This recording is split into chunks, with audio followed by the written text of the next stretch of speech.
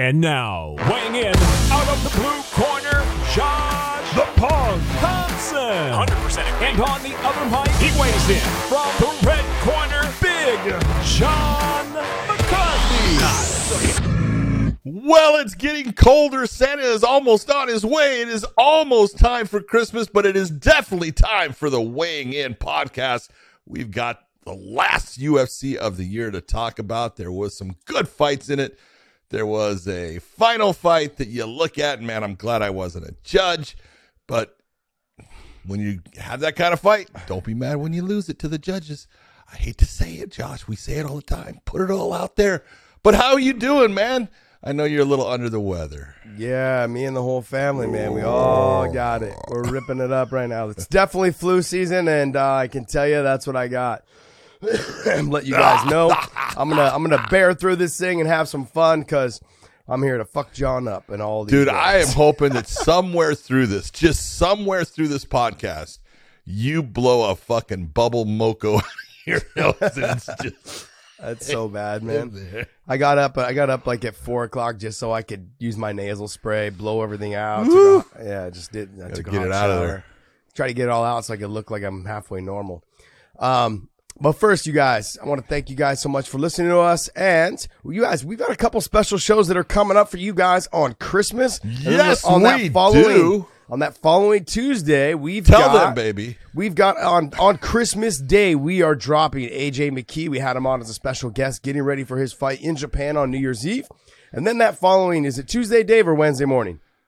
It'll be Wednesday morning. Wednesday morning on that midweek show, we've also got Juan Archuleta, who is also fighting on that New Year's Eve show in Japan at the Saitama Arena. It is a blast to fight there, you guys. And this is a huge dream for a lot of fighters. A lot. And so when you see these fighters out there, you know that they took these fights because first they want to represent their brand at Bellator. And the same thing goes for the Rising Fighters. But this is a dream for a lot of fighters. You could really say, John, that the sport was, I know it started in the UFC with the whole, I don't even know if it really started in the UFC. Like, I know it was in the UFC, was a big deal, but Japan was kind of doing something like this before, and Russia's always been doing Sambo, which is very similar to this. You know, everything has changed. Mm-hmm. It really has. And it's so funny to watch how everyone tries to change history a little bit. Like the first UFC was November 12th in 1993, and that's where it started. Now, there was Pancrase. Yes. In Japan at the time. That had just started up, and it was great, but it was there, there was a whole lot of difference to it, and there was rules as far as rope escapes and things like that. You could, if you were put in a submission, you touched the rope, you had to let go of the submission, and open hand palm strikes to the face. Mm-hmm. So it wasn't MMA. You can't say it was MMA, but it was a step forward towards it. And you're right. Combat Sambo wasn't the same as what Combat Sambo is today. It was different. And it has morphed because of MMA into what we see today when you look at, the Sambo Combat World Championships and stuff. They're wearing headgear and they're wearing the Sambo gi top. But, man, they're punching now. And they didn't used to do that. It was more of the grappling. Everything's changed. But, man, look, Japan became special because of Pride. And the epic shows, let's just be honest. The UFC at the time didn't have the money to do the epic shows, and Pride did. They had Fuji TV, and man, they were making some money, and they put on some spectacular shows. Yes. Unbelievable. You had to be there to understand how special it was inside of that, arena, whichever one it was, Tokyo Dome, Saitama Super Arena. But yeah, if you grew up watching anything like Pride, every fighter wants to fight in Japan. Because they want that experience. And that's what these guys are going to get. It's going to be awesome for them. Yeah, I mean, it's a big experience. I fought over there on New Year's Eve. I was the co-main event, so I fought at like 4:30 in the morning here in the States. But it was definitely a very, very eye-opening experience as well on what to expect from sportsmanship from the Japanese and understanding that you're not going to fight till the end of the night, but they get you there at 10 Honor a.m. and pride. Yeah, they bring you one little mat to warm up on. It's they're not cheating. It's a 2x3 mat. But they're cheating. They're making it a little difficult for you to get warmed up and do your things. Oh, you need to weigh in again. Yeah. No, you got to weigh in again. I know. It's you crazy. made weight, start drinking, you got to weigh in again. It's so funny. Some guys, you don't even know how they made weight. You're like, that guy's way bigger than me. How the hell did he make weight? Like, they just get on. Oh, good. You're like, what? Okay. I've seen it here too. Yeah, this is very true. Very true. But hey, before we get started on the show, go to weighingin.merch.com. Pick up some of our new apparel. John's wearing one underneath the sweater you can't see right now because That's right. it is freezing Got my inside skulls his on. little studio there. Woo. As you guys can see, John is doing whatever he can to warm up that studio. He took his blinds down. That's why the sun is shining on his belly and letting the world know that it is prominent and sticking out. There we go. Come on, baby. But hey. But let's go ahead and get started on this show. But John, what do you want to start with first? Let's talk. Obviously, we're going to talk about the UFC. And do you want to start with the main event? Yeah, you got to go there because it is what it's about. Oh, I got to say that, you know what? Josh, I screwed up last time. I said that Cannonier had beat Robert Whittaker. No, Robert Whittaker had beaten Cannonier. I just made the mistake. So everyone that was out there, my wife saw it in the comments and she said, geez, can we, after like one or two people, the rest have to like say it? It's like, yeah, that's what they do. You know, that's okay. But yeah, I made that mistake. Oh, well. So, yes, Cannonier did lose to Bobby Knuckles. Before we move on, let me talk about one of my favorite sponsors, Z-Biotics. Nowadays, when I drink alcohol, I just don't bounce back like I used to, John. Which is all the time. Which is all the time. When we're on the road, we're getting after them a little bit. But look, we all have busy lives the next day, whether it's working or whether it's family, whatever it is, sports with the kids, whatever it is. We all have busy days. We can't afford to sit on the couch the next day and waste that day. So Z-Biotics is the answer we've all been looking for. Look, Josh, you know that Z-Biotics is the first pre-alcohol probiotic in the world, first genetically engineered probiotic. So it is special. It was invented by PhD scientists to tackle the rough mornings that all of us have experienced after drinking. You know what I'm talking about. Yeah. Unfortunately, I know what I'm talking about with this. So here's how it works. When you drink alcohol, it gets converted into what is a toxic byproduct in your gut, and it's that byproduct that makes you dehydrated, and dehydration, that's what is to blame for that rough next day where you're just not feeling good and the headache is there. Well, Z-Biotics produces an enzyme to break up this byproduct and get rid of it in your gut. It's designed to work like your liver, but in your gut where you need it the most. So just remember to drink Z-Biotics before drinking alcohol. You got to drink it before you drink the alcohol, and drink responsibly. Get a good night's sleep and drink some water. That'll really help, but you're going to feel a whole lot better tomorrow. Yeah, John, the first time I tried Z-Biotics, I was getting ready to go to a wedding. And when I was getting ready to go to a wedding, I knew that I was going to probably be drinking because that's what we do at weddings, right? When it's not your wedding, you're drinking a lot because it's all in the house. And when it is your wedding, you're drinking twice as much. Twice as much. But I made sure that I drank my Z-Biotics before I went. Had a great time. Next day, didn't feel bad at all. Normally, you have a little bit of that gut feeling, like you're saying, like you felt like you either ate too much or you have it just feels really weird and a little bit of a headache. I didn't have those feelings when I drank my Z-Biotics before I went out to that wedding. Had a great time. Next day, didn't feel like crap. Atta baby. And so if you want to feel actually good, like Josh did on that night, I want you to give Z-Biotics a try yourself. Go to zbiotics.com/weighing in. You'll get 15% off on your first order when you use the weighing in code at the checkout. All right. So you got to make sure that you use the weighing in code at the checkout. Z-Biotics is backed with a 100% money back guarantee. So if you are unsatisfied for any reason, they'll refund your money. No questions asked. This fight here, it kind of ended up being exactly what I thought it was going to be. Really?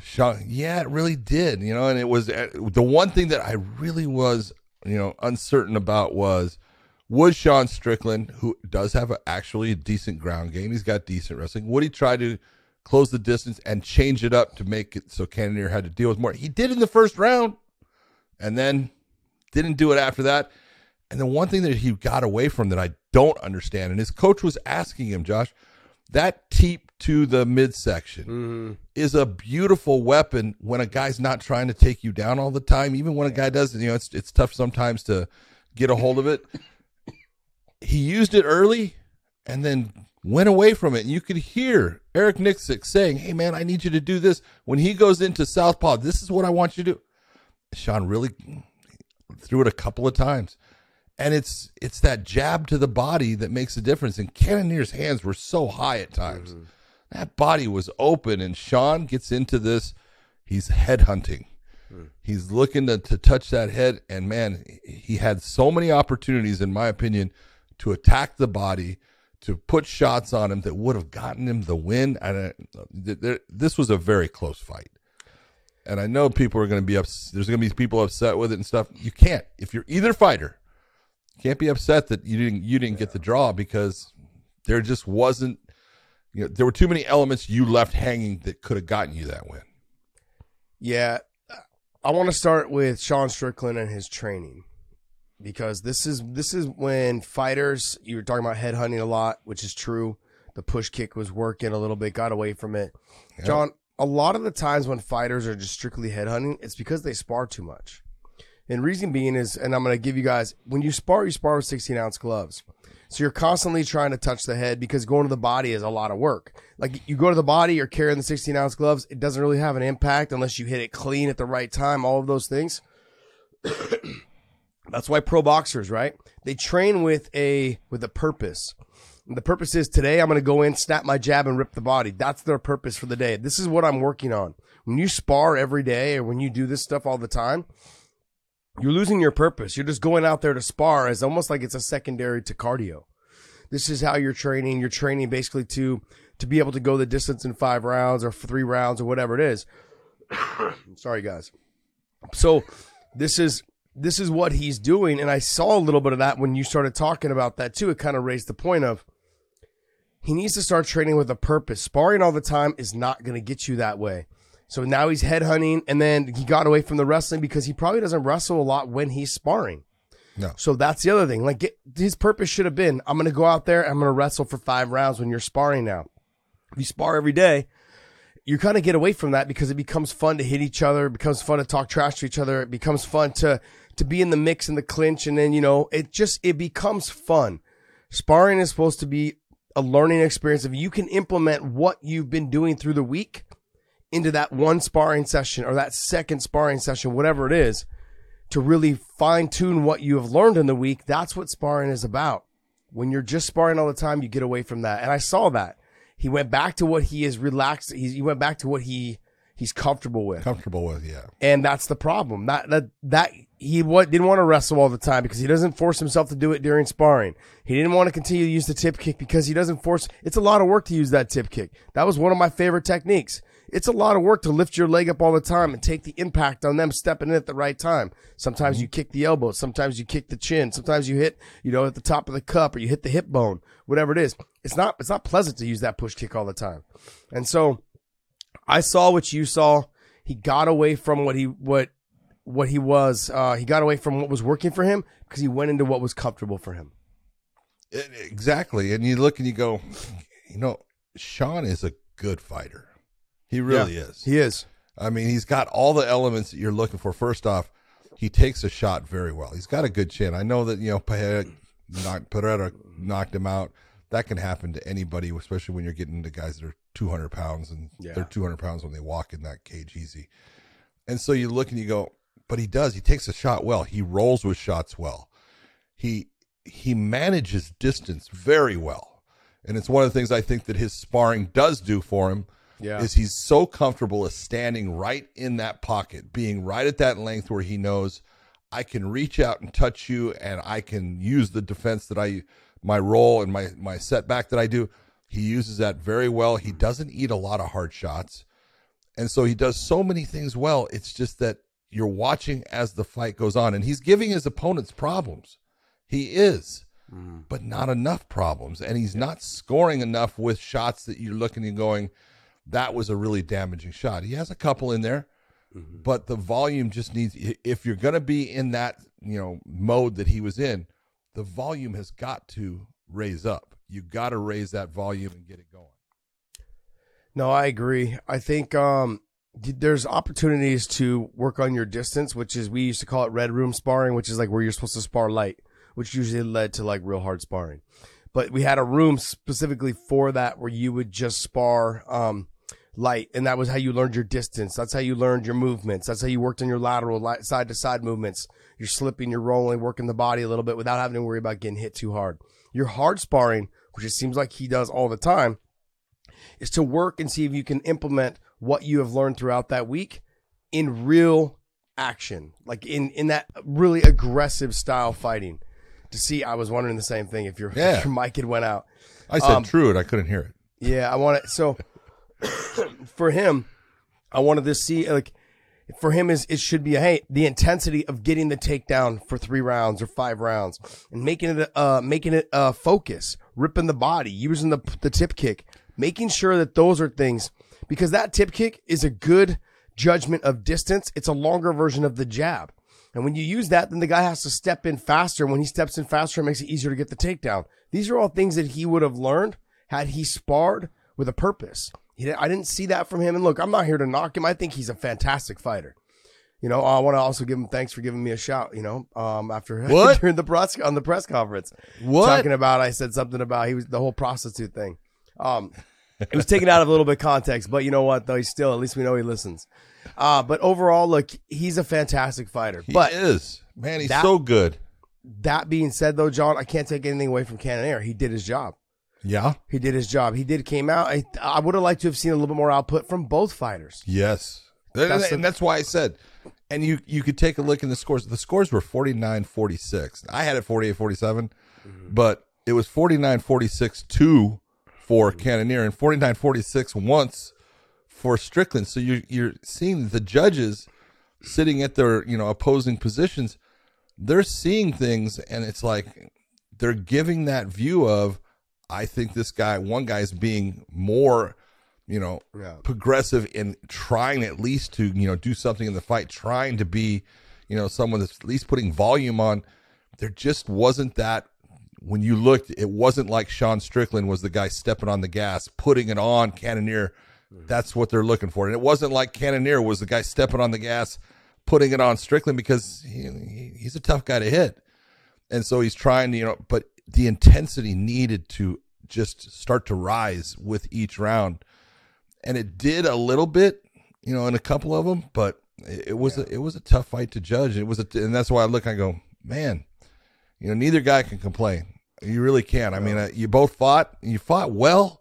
It wasn't that, it wasn't that great fight, Paul Felder. That was a great fight. No, it wasn't. It wasn't. No. It was a good technical fight, but there was so much more that I thought each guy could do. They left a lot of meat on the bone to be desired. Yeah, you know what exactly. I mean? Like, very good comment. But considering both fighters are so normally willing to engage and strike in and get after each other, they left a lot. They left a lot on the plate there for us to be like, damn, we want to see more. Yeah, but I want to see more in terms of, I want to see more output, not that I want to see just more of the fight. I want to see you guys get after it, because both of them have been known to do that. All right, good fight though overall, but it wasn't a great fight. I mean, look, they fought their asses off, but when you leave it to the judges, that's what you end up with. It's a learning lesson for Sean Strickland. For some of your best betting odds, go to mybookie.ag. Use our promo code WayneIn, and don't tell them, or just tell them that we sent you. Hopefully, you guys do well at mybookie.ag. Next fight. Arman Tsarukyan. Jesus, John. Dude, his wrestling is so fucking good. This kid's good. Man, he's good. It's so crazy. I didn't realize that his first fight in the UFC was Islam. I thought it was like his second or third fight. I didn't realize that was his intro fight, his fight. I didn't realize that. Yeah, I know did him no favors. I know Islam was sick that week, and I'm going to continue to say that because everyone keeps talking about how Islam had a hard time with him. He had a hard time with him because Tsarukyan. You know why he had a hard time with him? Because he's good. Fucking A. Good. Tsarukyan's good. Yeah, I'm like, damn. That kid has got it. He does. Man, he can wrestle. He can strike. He's got a submission game. He can definitely put the heat on you. Look at, you can take nothing away from Ismagulov. You can't take anything away. That dude can fight too. And his wrestling, his defensive wrestling at times was fantastic. Yeah, his mat return to stand up. It was fantastic. That's what every young fighter or any fighter, period, that's exactly how you need to work on your, don't ever just boom, sit and then give a second. No, boom, hit the ground, bounce back up. Hands, feet, tripod, start working back to your feet.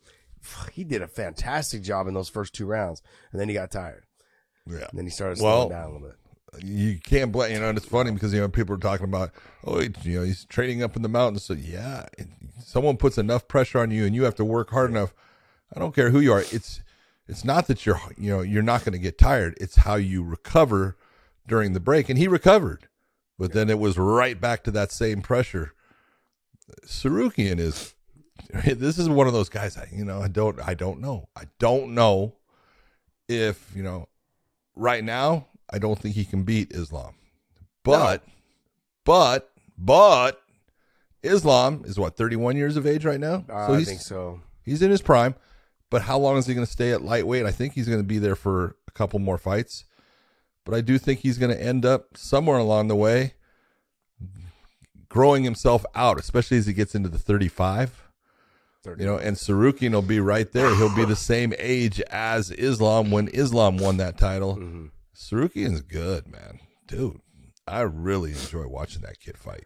He is a fantastic wrestler, but what I love is he's really utilizing his kicks. He's learned how to snap that jab. His stand-up has come a long way.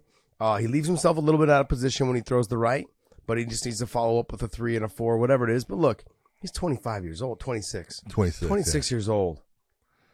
So young. I fucking wish I was as good as he was at that age. Damn, this kid he's so damn good. I mean, just the level of wrestling, the composure. In that second round, a lot of fighters would have gotten away from a little bit of the wrestling after all the mat returns, not being able to hold Ismagulov down. A lot of them would have kind of abandoned it. And he stayed with it. He stayed with the grind. He got on it. He's like, no, I'm going to break you this way. Started establishing some positions. And he did. Kept sitting him to the hip, kept doing a lot of great things, breaking him down. It was beautifully done. And I got to be honest. Dave, can you pull up the rankings? Let's look through this ranking system. I know he lost to Gamrot, but what a very, very close fight. Super close. Extremely close fight. The Gamrot-Tsarukyan fight was similar to the, Strickland Cannonier as far as it could have gone either way, and you can't complain. Who did Gamrot just lose to? Gamrot just lost to somebody also. Yes, he did. He lost to Beneil. Beneil Dariush. Yeah. Beneil just out scrambled him. Did a great job using the tip and the jabs and all the out scrambles. But look, I look guy at that gets no credit for how good he is. No, he doesn't get any credit. But I look at this fight, right?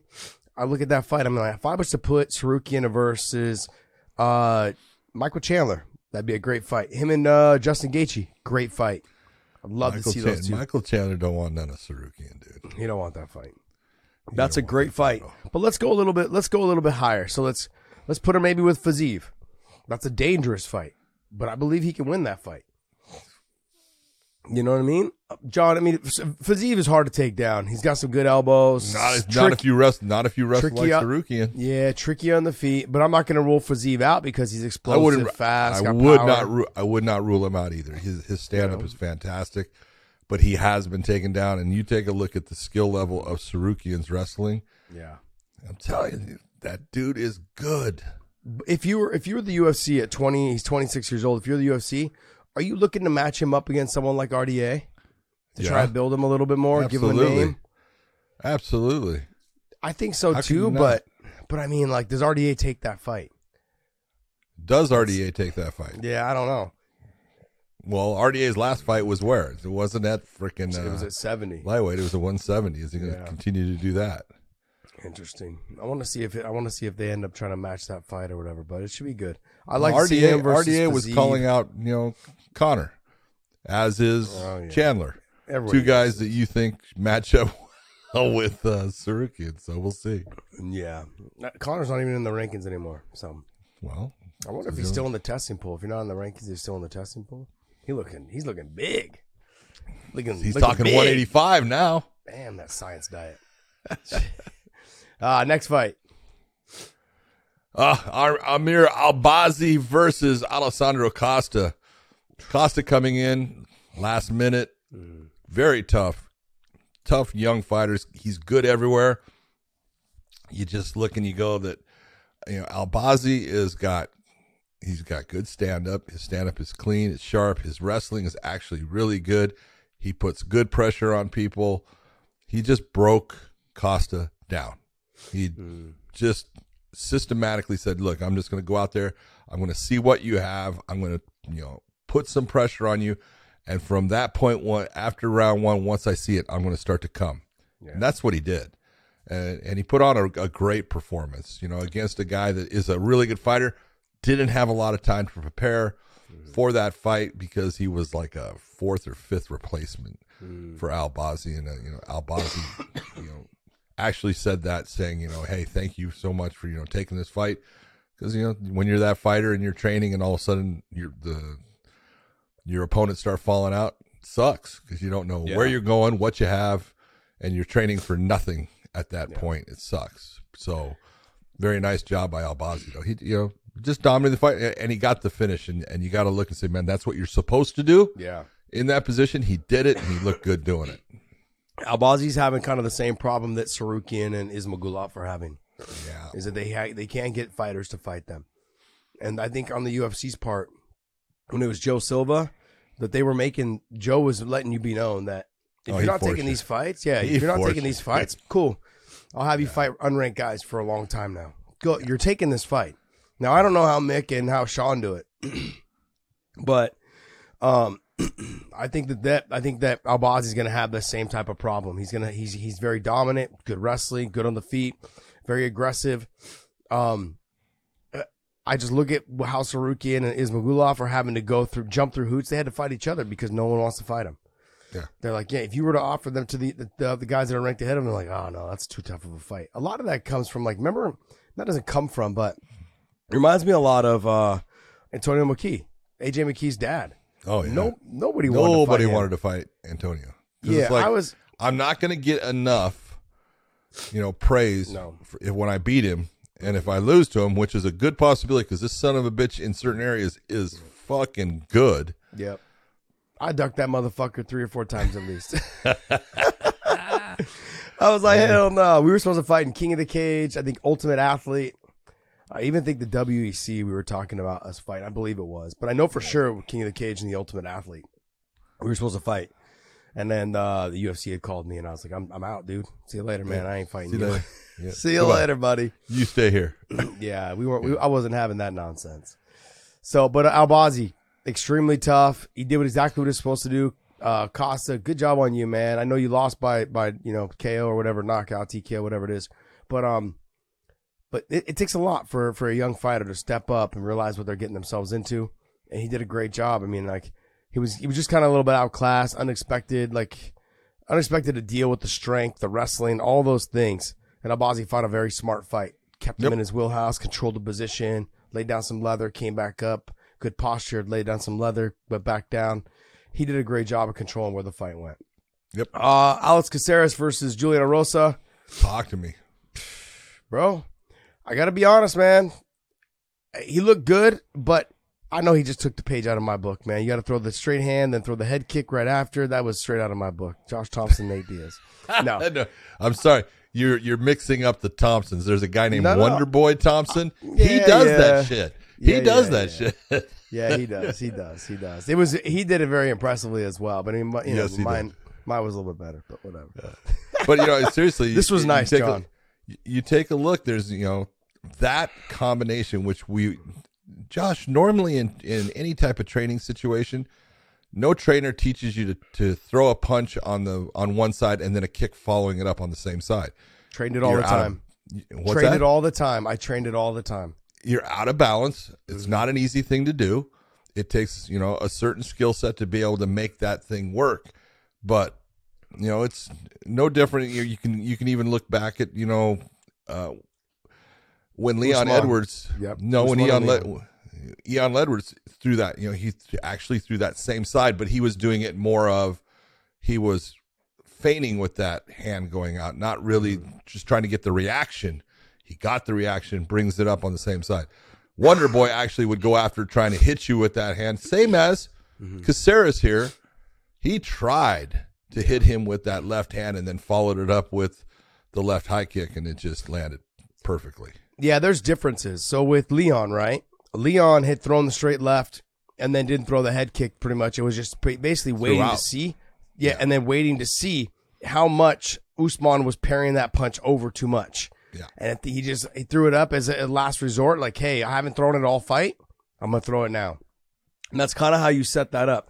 Caceres will throw the punch for real, left himself a little bit out of position. So your opponent's actually thinking, I'm going to hit you. And he's looking at your face like, I'm ready to hit you. He doesn't even see the kick coming. Caceres was more set up, more like Stephen Thompson. Yes. Stephen Thompson actually landed the shot. And as he lands the shot, the punch actually blinds him and the kick comes over the top. So as I'm pulling my hand back after punching you, the kick lands, beautifully timed. Mine with Nate. Mine was I had gone to the body quite a bit in that fight. I had thrown the straight right to the body quite a bit. And he was dipping that way to kind of drop his elbows into block. And that's why I threw mine. So that last one, I actually just feinted the body shot and threw the head kick so I could throw more power behind it. Because it had worked a lot throughout the first round. Mm-hmm. I landed it twice in the first round. And then I didn't throw it at all until the end of the second. And so it was more like getting his reaction, then getting him to forget about it, and then coming back to it at the end of the second round. People don't realize how much this is a mind fuck.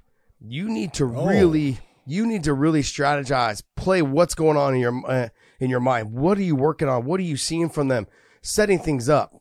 And to get to just to get to the highest level, whether it's UFC, Bellator, Rizin, PFL, whatever it is, to get to these big shows, you've got to be really damn good. You've got to be good at John, like this is not a fucking easy sport, man. And all these guys, all of them, and females, all of them that are in these top shows, I give you guys a ton of praise. You guys are fucking dogs, man. You guys are awesome. You guys are doing a great job.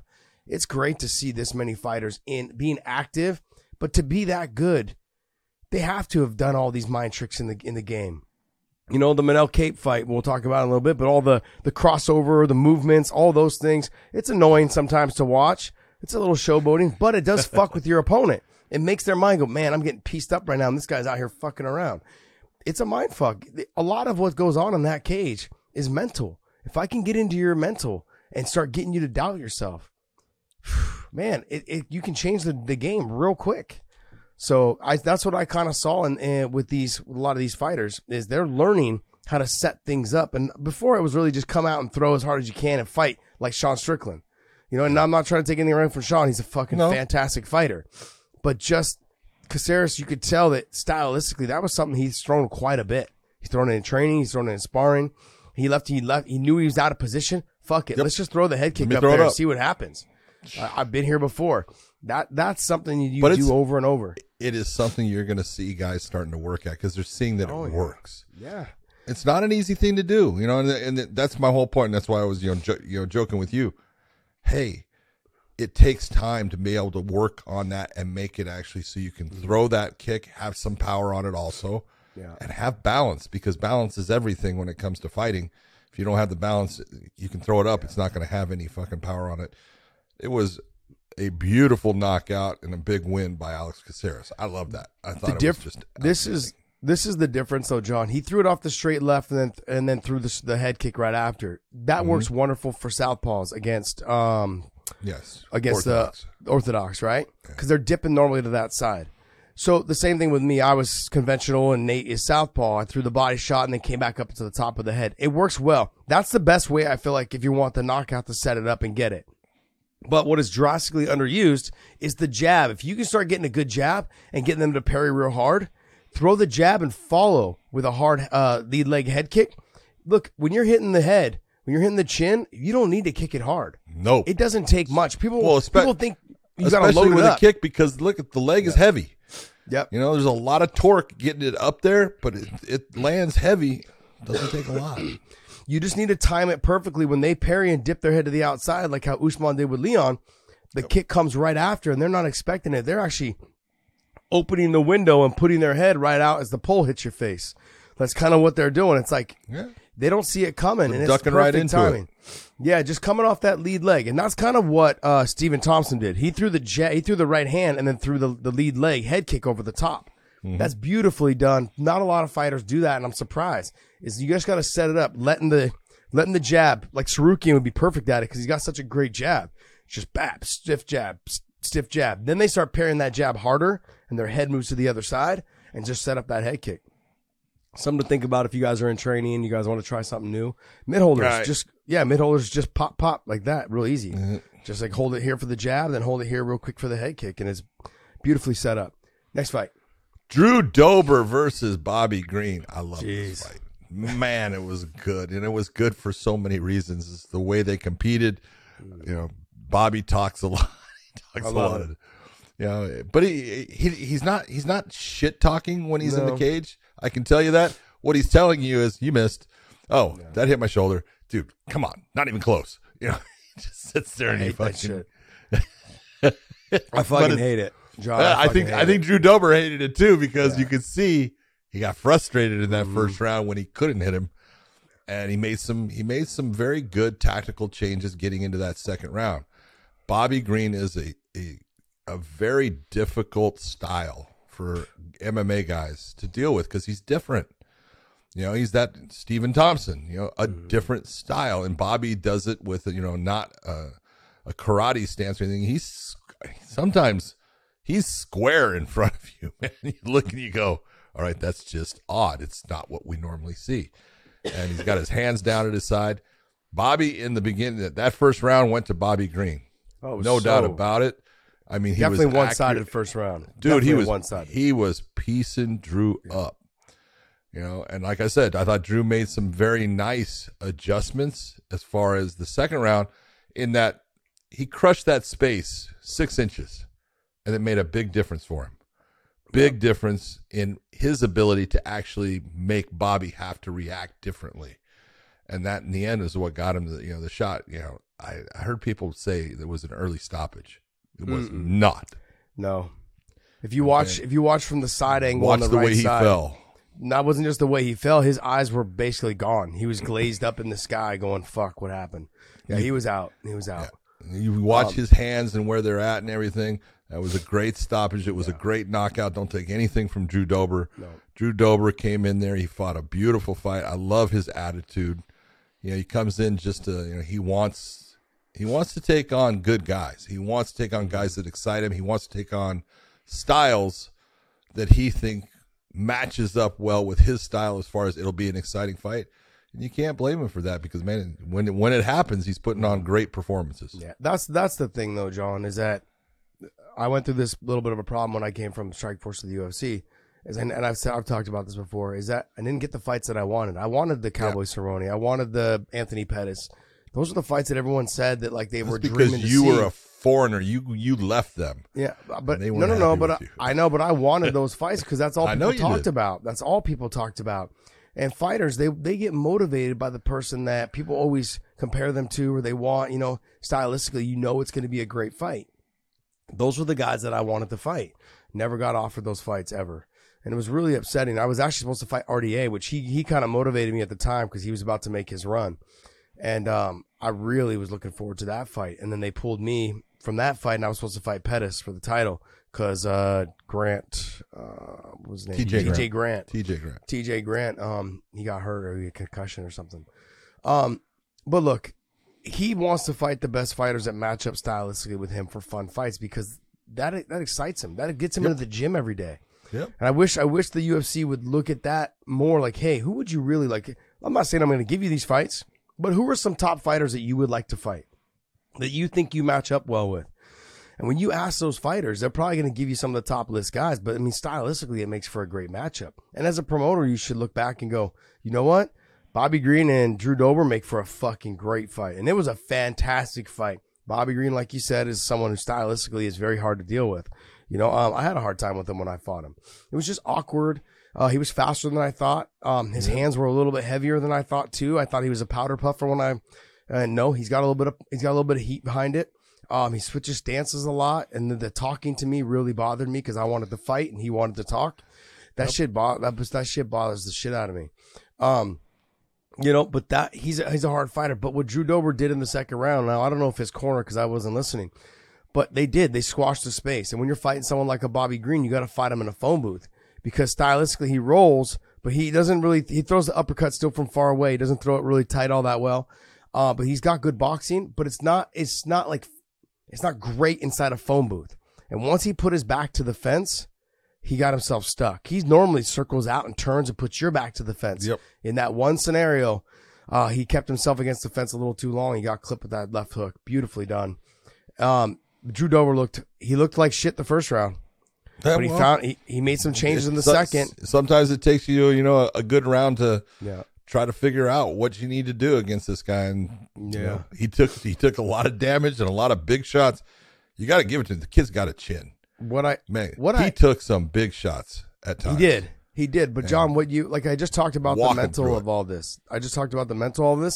How mentally tough do you have to be like a Drew Dober to get just pieced up in the first round? And the second round, come out there and make those changes and start trying to take over the fight. That's if you guys are listening, like, think about that the next time think about that the next time you see somebody just getting owned, whether it's boxing or wrestling or taken down, and then come back and just have a remedy for it in the second round. He started crushing the space. He slipped in, threw heavy shots, and then he got out, or then he kept pushing him backwards to the fence. He did a great job in the second round. He still got hit with a lot of shots because he doesn't know how to move his head offline. But he's still a fantastic fighter. And he's a fun fighter. What I also noticed, he doesn't lose a lot of his steam off of his shots. Even in that second round, after all those shots he took in the first, and as he came out, he was fighting at a high pace. They were both fighting at a high pace. Yep. And he still had a lot of pop on his punches. Tons of pop and fast and speed and getting in. I was like, damn, bro, you're a gamer, dude. You train this. You train this nonstop to be able to have the output that you have in this end of the second round. Fantastic fight. We talked about this being probably one of the fights of the night, and it definitely lived up to the potential. Definitely lived it up. It's fantastic. All right, here we go again. Mikhail Oleksiejczuk. I didn't want it. Just Mikhail. Brundage just didn't fight look against Cody Brundage. It went, I don't want to say it went exactly like I thought. I thought that Cody would be shooting for takedowns in this. He did, but it was more of that Mikhail kind of fell into something, didn't stop it, but he reversed the position, and from that point, never was on his feet. But this is the whole thing with Mikhail. The guy's got power, and on the ground, dude, he hurt Cody with those shots, and just how the whole thing ended up working out. This is exactly what I thought in the end. Not that I don't think Cody Brundage is a good fighter. He is. He's got good wrestling, and he's really come into his own in the stand-up. It's just there's those guys that have that. They don't look like anything, man. They look like, it looks like your average everyday guy that works the grocery store, but they have a power that you just don't understand until it touches you. Mm-hmm. And that is Oleksiejczuk. Say his fucking name right. That's who he is, and I've seen it in too many fights with him. And the dude can fight.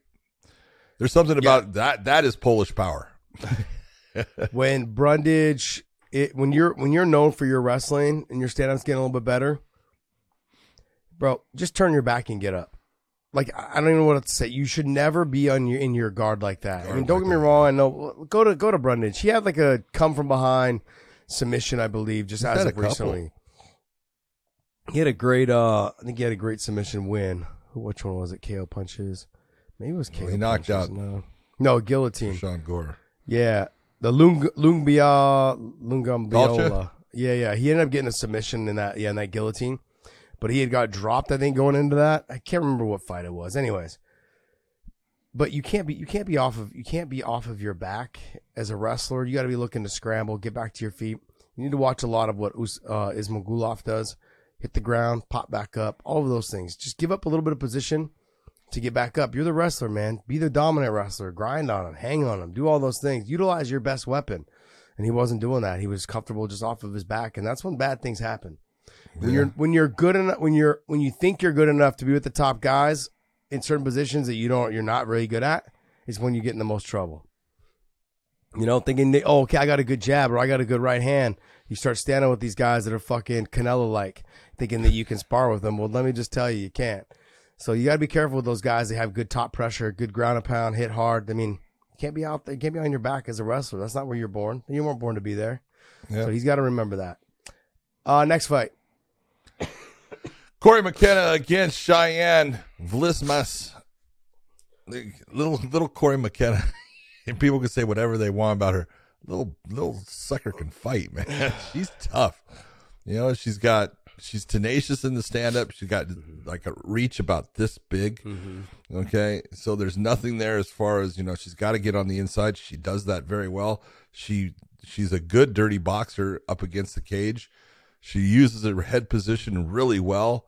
She creates, pressure that makes her opponent go to the direction she wants her to go. And then when it hits the ground, she's good, man. She lands clean shots and everything. I thought Cheyenne throughout the fight was, you're wanting your opponent to fight a different fight. Of course you are, because that's the fight that'll help you win, but you've got to stop what she's doing. And a couple of times in there, I'm like looking and saying, you're not doing the right things to stop what she's doing. If you want to be in the stand-up, then utilize your footwork and move and start to create, hit her as she's coming. You got to touch her and move. Use your footwork. And she would sit there and she would sink down, set her feet, try to land a big shot. Not an easy thing to do at that weight. Yeah, McKenna lost the first round. And she came back after the first round and she made the adjustments. Yep. She realized that she couldn't win standing on the feet. And I think at the end of the first round, she ended up on bottom, I believe. And so she didn't want to be there either. And then the second and third round, she made the adjustments. She pressed her to the fence, got some takedowns, controlled the top position, kept her pressed against the fence, dirty boxed her. Smart, fight IQ. Do whatever it takes to win. Even cheat. Like, fuck, if you ain't cheating, you ain't trying. Fuck, get after it. But she made the adjustments. Is she with Alpha Male? Because I saw Uriah there. So is she with Alpha Male? She is. Yeah, and obviously Uriah is a good coach. He's a good fighter. He was a fantastic fighter. But you look at those.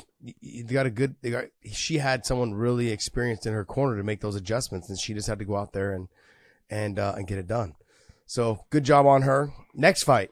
Beautiful fight. Love this fight. Fantastic pace and pressure. And both guys going after it. Said Nurmagomedov going up against... skipped one. No, Jake Matthews. She did. Well, this was a good fight, too. But I love the Nurmagomedov fight, so I got excited. Okay. Matthew Semmelsberger, the semi-Jedi, against Jake Matthews. I was really surprised by this. I thought Jake Matthews was the better fighter overall. And I'll tell you what, Semmelsberger put him down 3 times with shots. And once that first one happens, then the second one, he's diminished. I thought Jake fought as hard as he could fight. I think it was a good battle between the two. I was really surprised that Semmelsberger was the guy laying the knockdowns. I thought I like Semmelsberger. I watched him. I think he's a fun fighter to watch. I think he's got power. I thought Jake had reached a level in the stand-up that it was going to make it tough for Semmelsberger. Didn't really happen. I thought so too, because Matthews' last win was against Fiallo, right? Yep. Yeah, so I was expecting him to have a better showing on the feet. He just didn't find the range. I think that Semmelsberger was he just had the pop. He was throwing the straighter punches. He was getting there first. He was more explosive. And Jake didn't have the answer. I was surprised there wasn't more takedowns from Jake trying to get to that top position, trying to, get to submissions, whatever it was. I was really surprised that he didn't try to change the game plan as he went along. So kind of upsetting because you're coming off of a great win, and then you come in and you lose like that. You got dropped one time in each round. Yeah. That's frustrating. You got dropped 3 times, but 1 time in every round. And look, that first one, he was seriously hurt. Yeah. Second one, he was hurt. Third one, not quite as much, I don't think, but it means all of them hurt him. But he just was diminished from that point going on. So, yep. Next fight. All right, Nurmagomedov versus. Go ahead, John. You can talk about it now. You can talk about it now. This fight. Thank you, Monov. Karan Monov, man, you gotta love the pressure that Karan Monov put on Said in this, because Said, normally he likes to be in the stand-up a little bit, uses his wrestling off of that. He didn't have a choice. He was in a wrestling match. He was in a grappling match, and he was losing a lot of it as far as the positioning and stuff. He went after the guillotine choke early. Yeah. He had it at one point. He did have it, and he lost it. Tried to change his hands on it. Didn't work for him.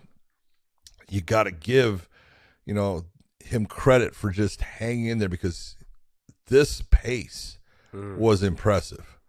Unbelievable, Josh, how much pressure Kadramanov was putting on him.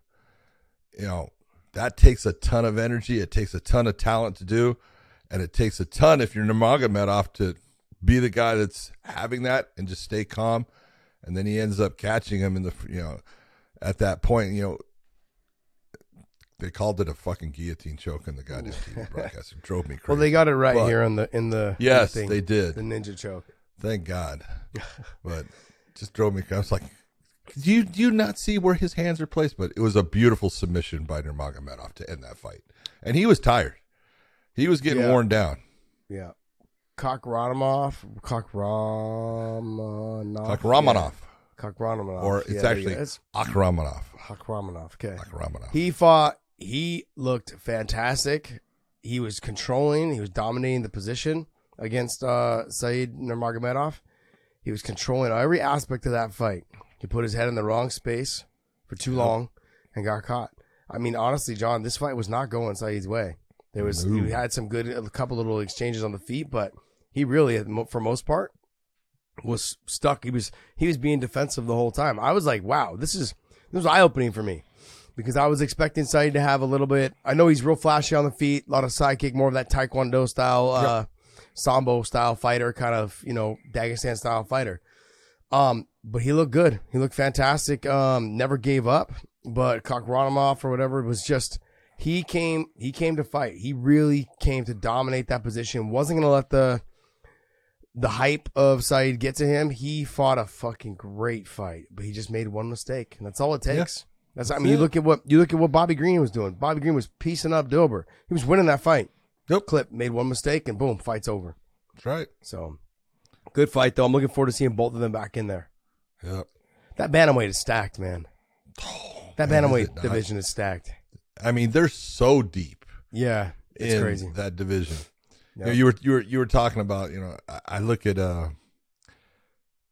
old style MMA, and in the old times, it's kind of like a mountain, and you can take a look at a mountain in Southern California, Northern California, anywhere in the states for the most part, when it hasn't been snowing for a while, but there's that cap on top of the mountain, of that snow cap that's on top. That was the way it was in old MMA because you had a lot of fighters, but you only had this cap of guys that were the top that you go, yeah. Now it's like looking at a mountain in the freaking Arctic. It's just covered with snow everywhere. There's just so many good fighters out there. It's crazy the depth of today. Yeah, it's nuts. I mean, the sport's kind of really taken over. It's really kind of grown to the point where we've got more fighters, which is so important. That's why we need to have more promotions. Yep. That's really what it comes down to. Look, I've had too many good fighters. Yeah. Too many. I mean, I've had plenty of conversations with managers, with other fighters, with gym owners, trainers, saying, man, we can't get guys fights because we have guys that are top level guys that are beating up some of our guys that are in the UFC and Bellator, but we can't get them signed. They don't have room. They don't have room. So the more promotions, the better. That's really what it comes down to. I mean, sure, you're going to have your top 1, 2, and 3, but to having more promotions is always better, just so these fighters stay active, so we can see this sport grow. Yeah. All right, next. All right, Rafa Garcia against Machate Hayasser. Rafa Garcia, tough dude. He took some shots in this thing. That's crazy. He took some shots. Yeah, he's coming. You got to figure he comes. After training with Cub Swanson, and that's his guy, and Cub's the guy that brought him into the UFC. Obviously, what Cub saw when he was training is what we saw from this fight, because these guys didn't like each other, man. It was that they didn't want to stop. I kind of like that. I like when they don't want to stop, man. That's good.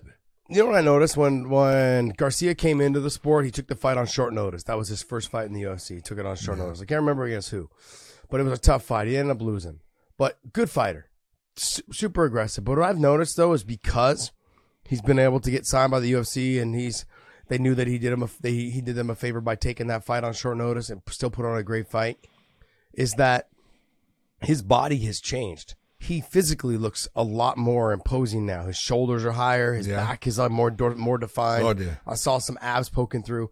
He looked a little chubby in the first fight. And then as he's fought every fight, he's got a little bit more gristled up, which means he's taking his training a lot more serious. It's funny how that'll happen when you're actually getting paid. And so I got to give him a lot of credit, man. He took that big cut. Apparently, he was in the hospital for almost 2 hours because they couldn't get the bleeding to stop. Really? Yeah, because it hit an artery in his head. Yeah.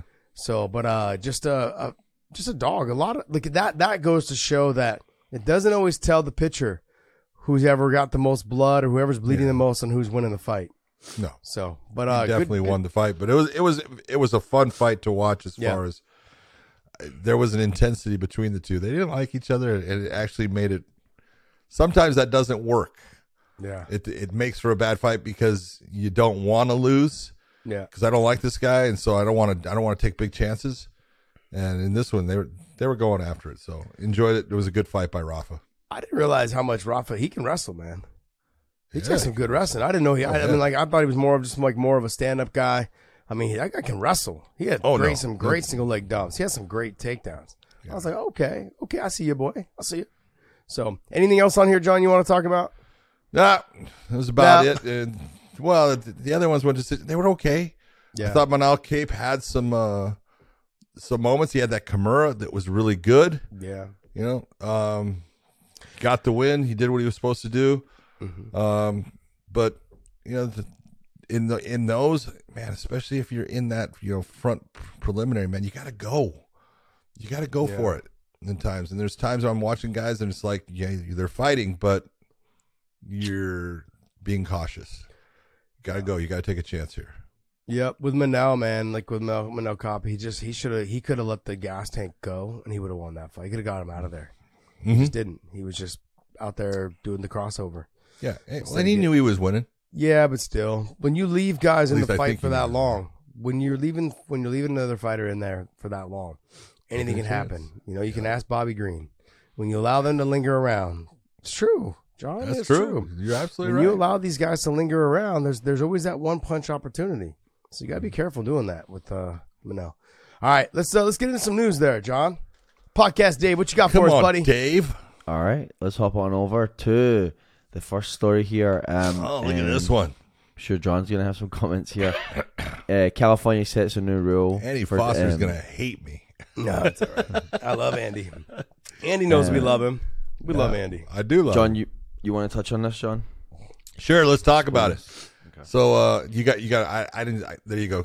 I didn't see the headline of it. California sets new rule for traveling combat sports judges after recent Doug Crosby controversy.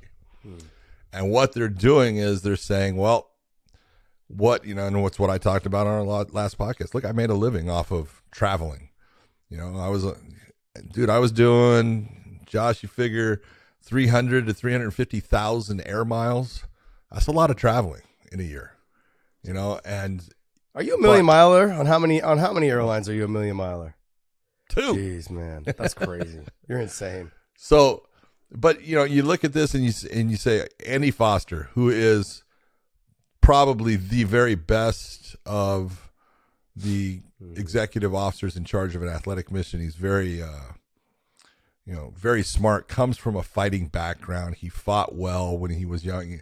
He was more of a jiu-jitsu guy who ended up fighting, and he even fought for Bodog, in the Costa Rican coastline, which is a great place to fight. There's just no fans there, but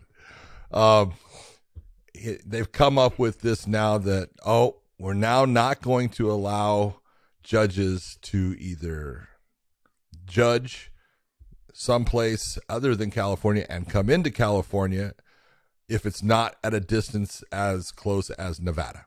Nevada is what they've said is, and look, this is all, I hate to say it. There's a reason for why they said Nevada, because Andy knew that, I'm screwing over Jeff Jeff Mullins is the executive director of Nevada. I'm screwing over Jeff if I do this. So we're going to now make this rule based upon what occurred with the controversy in Doug Crosby. We're going to make this rule that we're not going to allow people to work 2 shows back to back, Friday, Saturday, if you travel more than the distance of California to Nevada. Okay.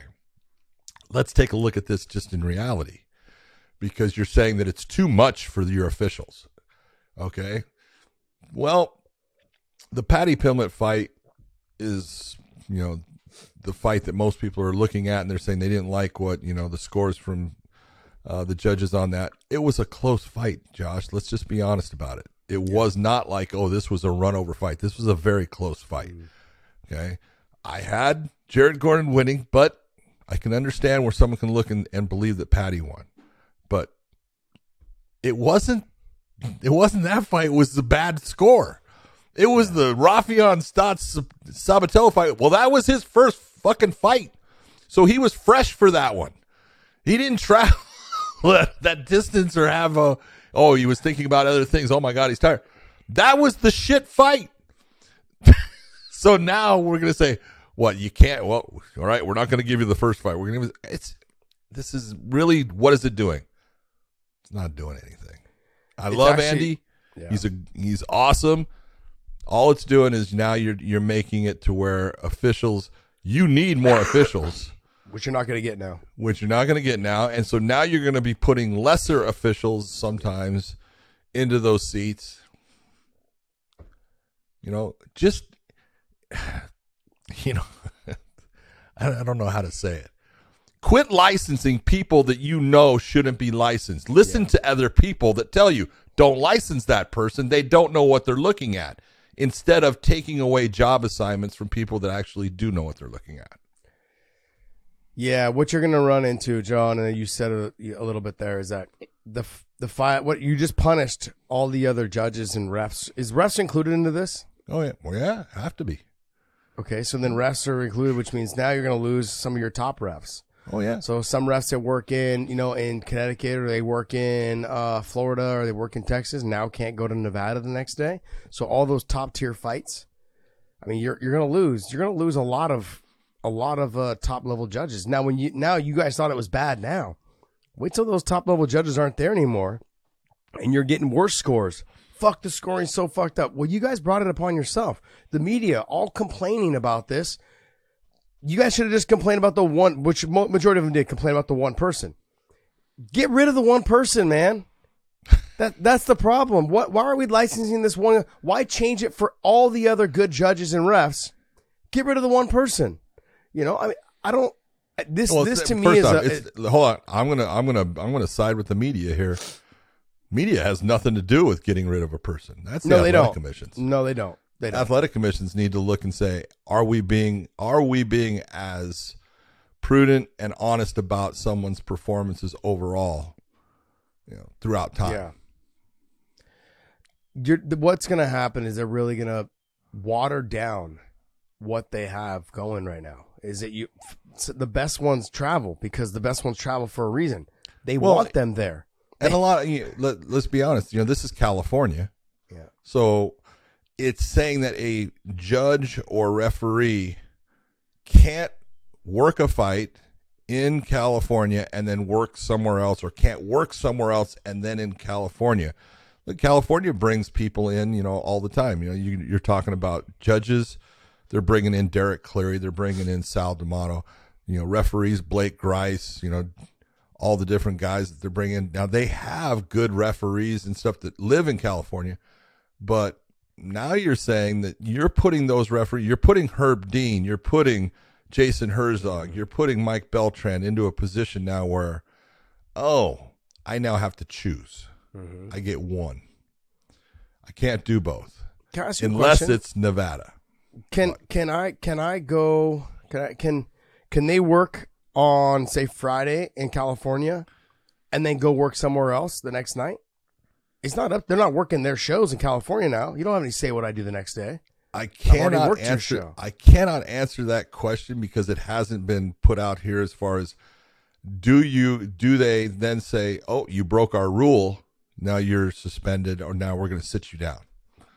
Because if I understand if you don't want me to come in from Florida, Connecticut, New York, wherever, and then work a California show, I get it. Fine. But you're telling me now I can't go after I've worked my show on Friday, that I can't go work another show on Saturday somewhere else? If that state doesn't care that I do it, why? It should be none of your business. Yeah. These refs, judges, they all need to make money. And they don't get paid a lot. I remember you telling me it's sometimes $800 up to $1,500. Now, you yourself was getting paid a little bit more because you're, No, I wasn't. John, I was not. Stop. Big John. Big bullshit. Yeah, you're putting lies. John didn't make any more than John made the same amount for doing whatever fights there were. If I did 4 or 5 fights and I did the main event, I made the same amount as the guy that just did one preliminary fight. Interesting. Same, unless it was a championship fight in the main event. Then I got more. And then even as it went on later on, you made the same? Same amount. Never changed. Interesting. Did you get paid more when you went overseas to like Russia? Yes. Why do you think I went to Russia all the time? You're a brave man. I'm a brave man, and you know what? It's all about they paid money. So, yep, I made a huge difference. That's why, look at it, and this rule right here.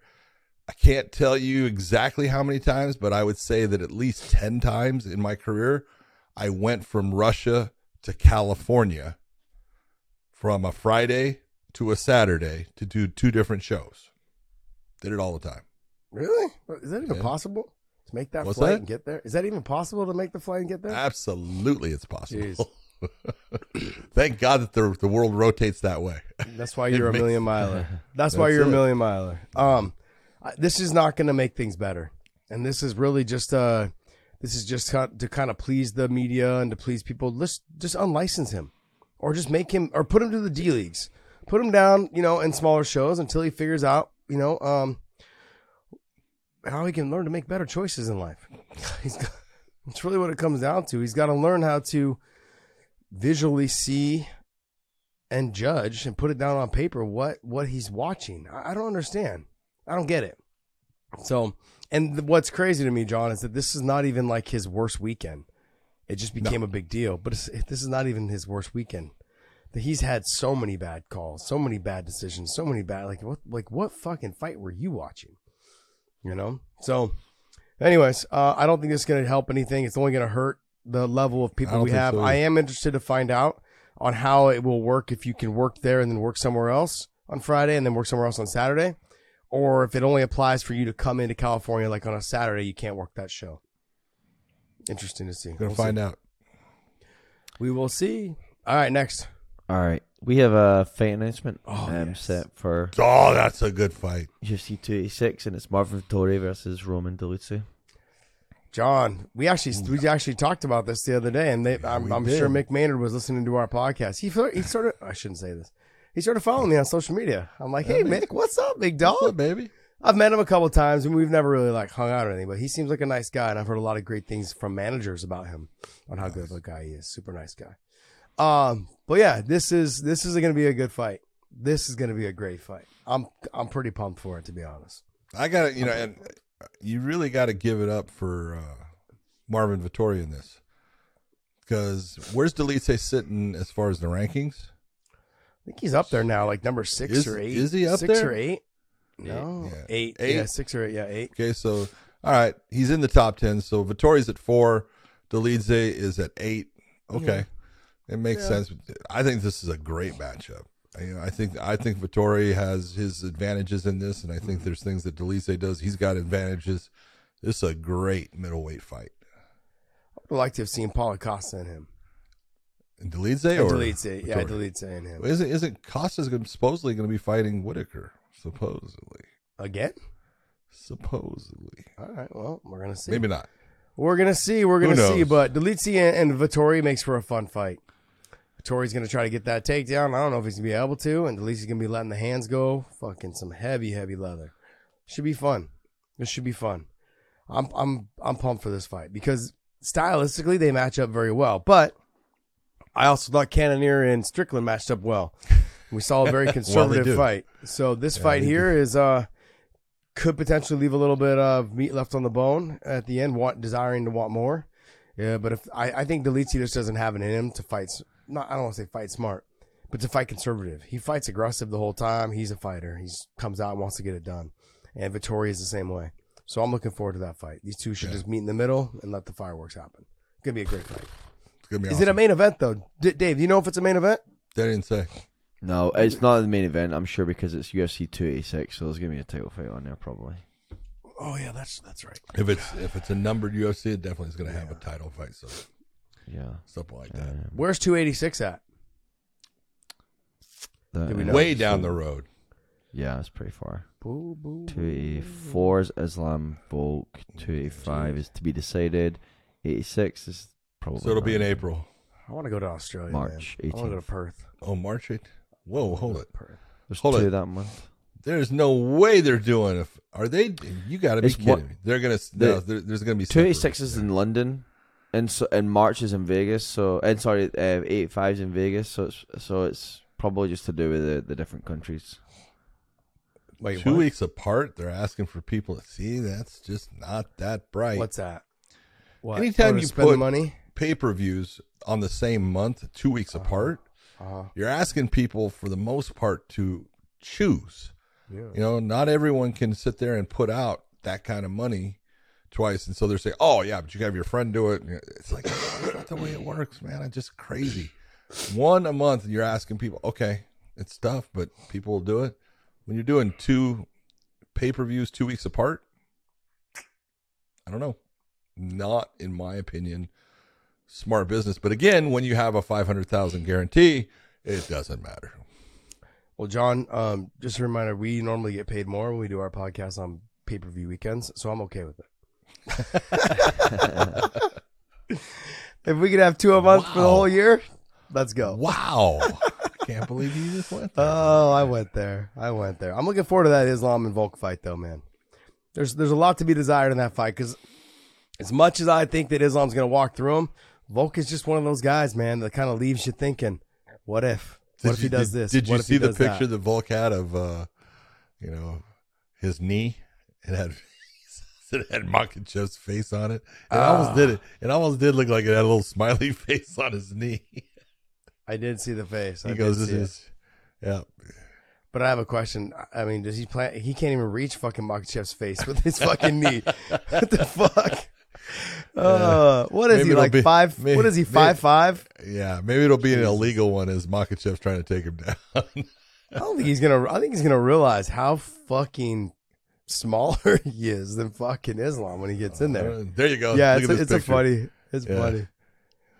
Your That's belt's great. got my name on it. My knee's got your face on it. Take a look at that thing. That's awesome. Look at that. That's fucking great. That's fucking the best. That's great. And And the way he flexes it, it looks like at the top part, his top muscle, the little his one that goes quad. over the top of the kneecap. It Yeah, his fucking, quad. it's so great. It looks like it looks like Islam's wearing the papuka thing or whatever it's called. That thing As it does. on his knee. That's pretty cool. Though. That's right. That's fine. I love that. I love when fighters have fun like that. Dude, like that's he's not being funny. disrespectful. He's being No, fun. that's fun. That's That's fucking funny. great. That's I love great. it. You know? Next, Dave. Next. All right, let's wrap up on this one right here. TJ Dillashaw talks about regrets from kind of his career, and he says that going to 125 because of the weight cut and obviously the decisions that he made, that was the biggest regret for him was going down to 25. So just wanted to get your thoughts on the overall coming down in weight, thinking that you're gonna step up and then the hurdles that come with that. Yeah. Well, I think let's be honest about this. When TJ was making that choice, I thought, and I said, man, that's just too far to go down. You're losing too much. Your chin will end up being less because you're going to be super dehydrated, trying to make that weight, and then you're going to put the weight back on, but it's not enough because the cells change and you don't want to do that. And that's exactly what occurred. And it occurred in a multi-stage for TJ in this. That weight cut changed his metabolism. It changed who he was as a fighter. And it's hard to explain to people. This is why going down, people go, he should drop weight classes. Not everyone can drop weight classes and perform. Their body stops reacting the same way. It stops doing things. It's just not that natural flow that they have when they're a weight class above or 2 above. And TJ ended up having serious issues off of that weight cut. Not only the fight itself, which was bad for him. He lost that to Henry Cejudo, and take nothing away from Henry in that win. Henry did exactly what he was supposed to do. He got the win. Nice knockout in the first round. But it was even after that fight, TJ had problems based upon everything he did to try to get himself down to that weight class. And it took him a long time. And he, I think he's trying to say that, look, I ended up doing things that I shouldn't have done based upon the way I was feeling. Okay. I can understand if you say it's a regret. It's a regret. And it led to other thought processes and decisions that you now regret based upon that one. Yeah, he's being honest. Yeah. It doesn't make an excuse. Mm-hmm. That's not an excuse for him, but it's understandable that that's a big regret. Look, the drop to 125, I think he would have been better going up to 145. Yes, absolutely. He would have performed way better. Yeah, and what you're seeing is, and I think the proof is in the pudding kind of thing. Like, you look at guys that are tweeners. You got George Masvidal, you've got RDA. They've had success at 170. Now, maybe they're not going to be champion, but they've had some great success at going up in weight, and they're not big guys. Like, George is tall, kind of carries the weight well because he is tall. RDA's just got like thick legs and ass, broad shoulders, but he's not a tall guy. He's like 5'8", 5'9". No. He's not a tall guy. He's got thick legs. He's got a thick trunk. He's a gamer, man. He's a fucking fighter. And so that's why they had the success going up. Benson Henderson had success going up to 170. You remember when he beat Brandon Thatch? Yep. He had some wins at 170. It's hard for them though, to make a choice. Sometimes going down, I think all the time going down is not better. And based on the fact that, like, you think you're going to be bigger, but you're also going to change, like you said, your body's going to change. When you lose that much weight, I didn't cut a lot of weight as a fighter. I cut anywhere between 18 to 20 pounds at the most. But to me, that wasn't a lot of weight after hanging around with all the daggies. Once you hang out with the daggies, you realize you're not cutting very much weight. These guys are cutting from a lot, man. But when it comes down to, that week of fight, like, I would cut slowly, throughout the week to get me down to, the weight I needed to be at weigh-ins. But John, those 2 days before, I was lightheaded. I didn't cut as much as these other guys. I was wondering how they got around. I mean, it's dangerous. It really is. If you're not doing it properly, it's dangerous. Lightheaded, people having to walk each other. I remember watching Gleason Tebow. He had to be walked from the sauna to the weigh-ins. His two coaches were walking him. How many guys? It was like, what are you doing, man? He's just so guys big. Being carried. Yeah. Carried to the weigh-in. And can't even get up on their own feet to step on the scale. They got to wait. Yeah. Yeah. And then when I see them, I'm like, damn. And so when he has a regret going to 125, it's a definitely understandable regret. In terms of whatever he did outside of that to get to 125, or because of how he felt or whatever it was, and I like TJ. I think he was a fantastic fighter. Whether he was using the stuff or not, I think he was a fantastic fighter. All those things, sure, they help you with your cardio. They help you with, you can train more so you can learn more. But he still had to put in the work. Let's not be mistaken.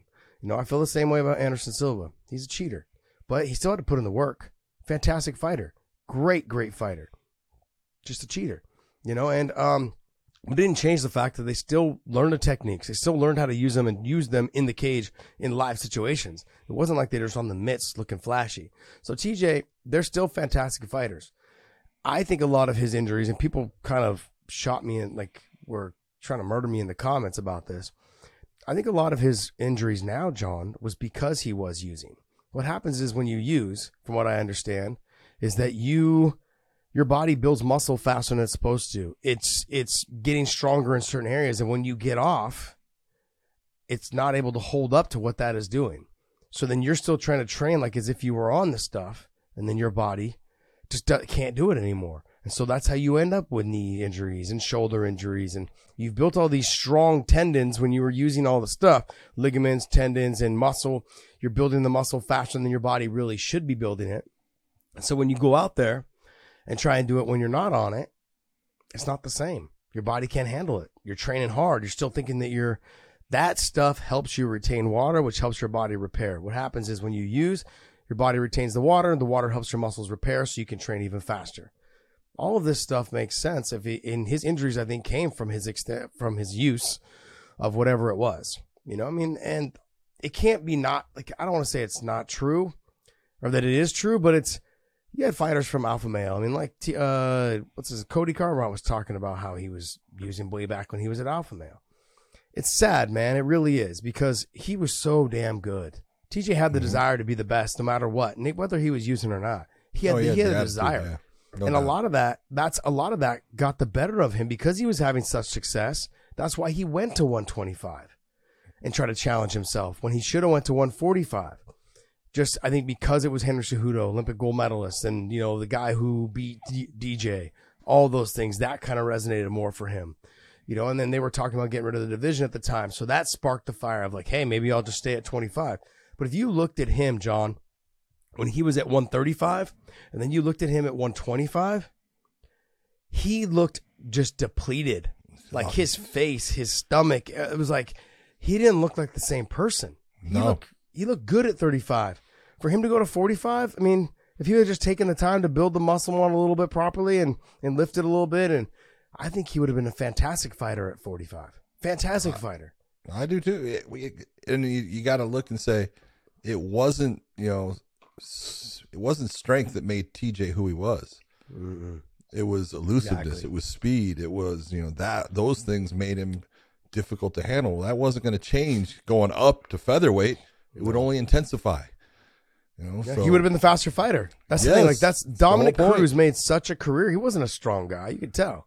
He wasn't a strong guy. He was just elusive. Speed, the ability to hit his mark and his target from Get in different and out. directions. Yeah, get in and out. Like all of those things. I mean, that was he was not you know, strong. you can take a look at Dominic Cruz now, you know, and he's lost his last, you know, fight against Cheeto, but it was exactly, he was doing well with Cheeto Vera. Speed has become a little bit different. He's not, I mean, and it's so small of a degree, but it makes a difference. It makes a difference in you being able to get away with getting out the way that you're going and not. That kick, you being a little slower, it lands flush. That kick, you being a little bit faster, it just grazes and slides by. And that's the difference of you staying in that fight and saying, oh, I'm not going to do that again. Little mistake. Yeah. But the speed got you out. This is what happens. Yep.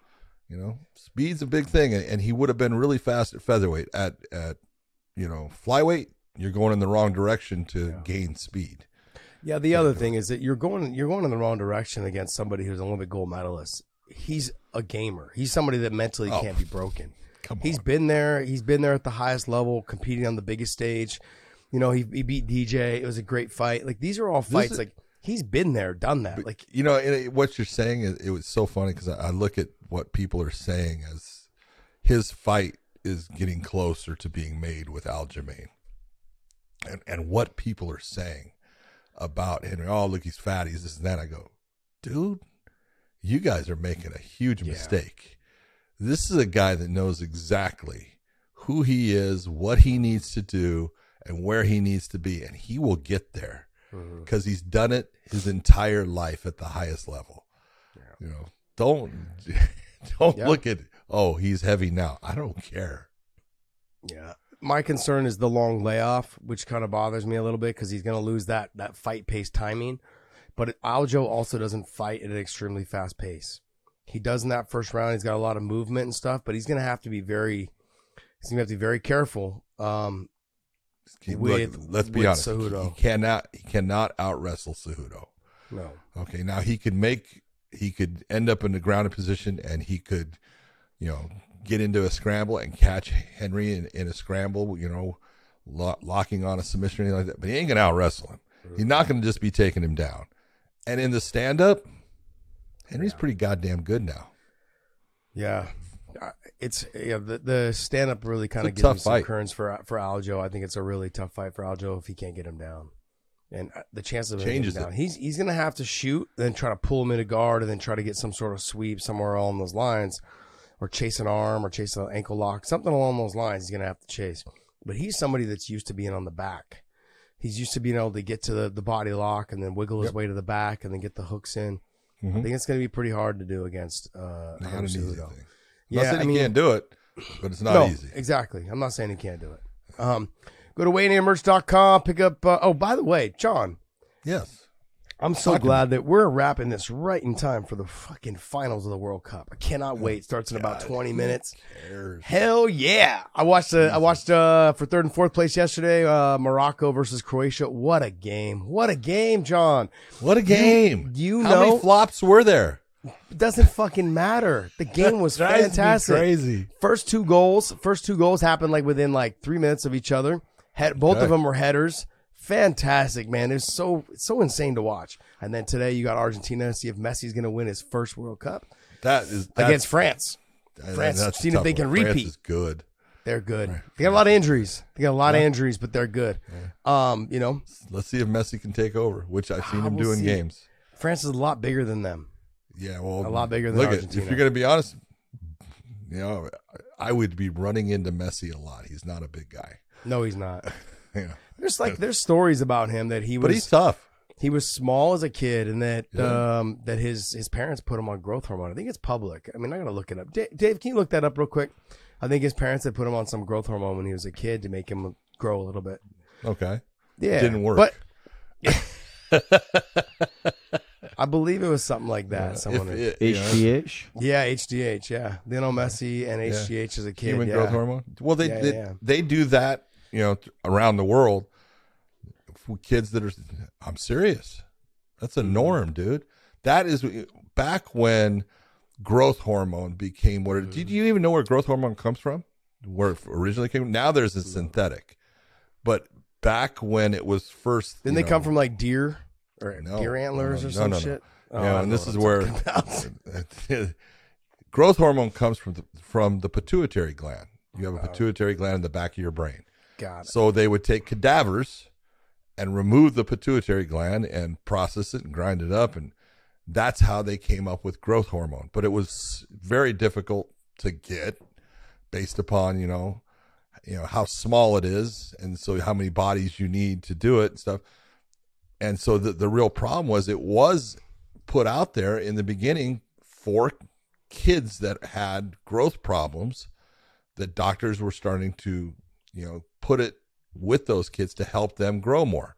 Well, then bodybuilders found out about it, and this was when they said, oh, and so they started getting doctors to give it to them. Then there was no supply of it, and then they started going and they started taking monkeys, rhesus monkeys, the closest thing, and they would take the pituitary gland. Dude, this is all crazy shit, but they did this shit, and the fucking bodybuilders were starting to take that. And you watch some of them. They have this, their forehead started to actually grow and protrude. They have this big old ledge over their eyes and stuff. You go, you were taking that fucking monkey shit. That's fucking crazy, man. Fucking nuts. But John, that's what people will do when it comes to, I want to win. Powerlifters, bodybuilders, that's how it all started. Finally, they came up with a synthetic for it. But yeah, that was a normal thing. That's not like his parents did anything that was like, ooh, that's crazy. That was a normal thing. I'm sick right now, John, and I don't even take like NyQuil, Dayquil. I don't take any of that shit. You should. That shit will run its course. I like Dayquil. Dayquil's good. I'll juice. I'll do like kale and garlic. So you're juicing. I'll juice. You're juicing right there. You admitted it. Like kale, garlic, some bok choy. Yeah, all that. So I'll just juice, man, for a couple days. Yeah, garlic you have is good for garlic. you. Garlic and ginger, 100%. Garlic is one of the best things there is. Absolutely. Like if you have a sore throat, the best thing to suck on is garlic. No. Yeah, it gets rid of your sore throat. Yeah. No, best thing to suck on Ricola. Ricola. What? What'd you say, Dave? Cook it? No, you juice it. You juice it. You just grind it You up. just put it in the thing and you juice it and it goes into the juicer. So I use I kale. don't hate juice, but Kale, spinach. I do a little bit of cilantro, some garlic, ginger, and you always put an apple or a carrot because it gives a little sweetness to it. Fucking, it's great, man. Flushes the shit out of you too, by the way. Literally flushes the shit out of you. But I'm excited, man. We got the final start in about 15 minutes. So you're out of here. TV. I'm out of here, man. I'm gonna sit in my room because I'm sick as a dog and just sit there in bed and watch them. So I'm not doing shit today. I'm a hot mess, man. Yeah, but I'm gonna be moving pigs, baby. Moving pigs. You're fucking crazy. All right, guys. Well, hey, want to thank you guys so much. Just remember, on Christmas morning, we are dropping the AJ McKee interview, and then the following week, we've got the Juan Archuleta interview coming up. Sorry. This coming midweek show is Juan Archuleta. Oh, And then okay. Christmas So is, Juan's first. AJ. Juan's first. Okay, Got so it. Juan is So we first. got Juan is first, and then on Christmas Day, AJ McKee, because we are covering, and promoting Yeah, promoting. the Ryzen versus Bellator show on New Year's Eve. I love that. I cannot wait for that. And then go to WeighInMerch.com, pick up some of our sweaters. We've got new apparel all out, new designs. Check it out, man. We got our old design. We got our new designs. Check them all out. Let us know what you think when you guys order them. Post a picture of yourself wearing them so we can retweet it, repost it, all those things. And look, to be honest, we want to be very, very appreciative of how you guys support us and share our content to everybody out there. If you guys have something for us, let us know in the comments because I read them. And I'd love to talk about whatever you guys have up there. So especially right now through the holidays, try to get some more fan engagement for you guys. And we appreciate you guys a lot. John, take us away. Last thing I want to say before we go off. Look, people, UFC is done for the year. There is a big show on New Year's Eve. And I want to say that there's going to be a person missing from that show. And it is Lenny Hart. Lenny Hart has been she was the voice of Pride. She was that crazy screaming woman who introduced the fighters in such a classically strange way that it made it special. She had vocal cord surgery and stuff. She had a problem, so she's not going to be there. I want to tell her, Lenny, I hope that you get better soon. Can't wait to hear you again, see you back. Take the time that you need to get better. We're going to miss you. We love you. And for everyone else out there, watch on New Year's Eve, even though Lenny's not going to be making the calls, which does make it really cool. It does. Watch that show, and we will see you.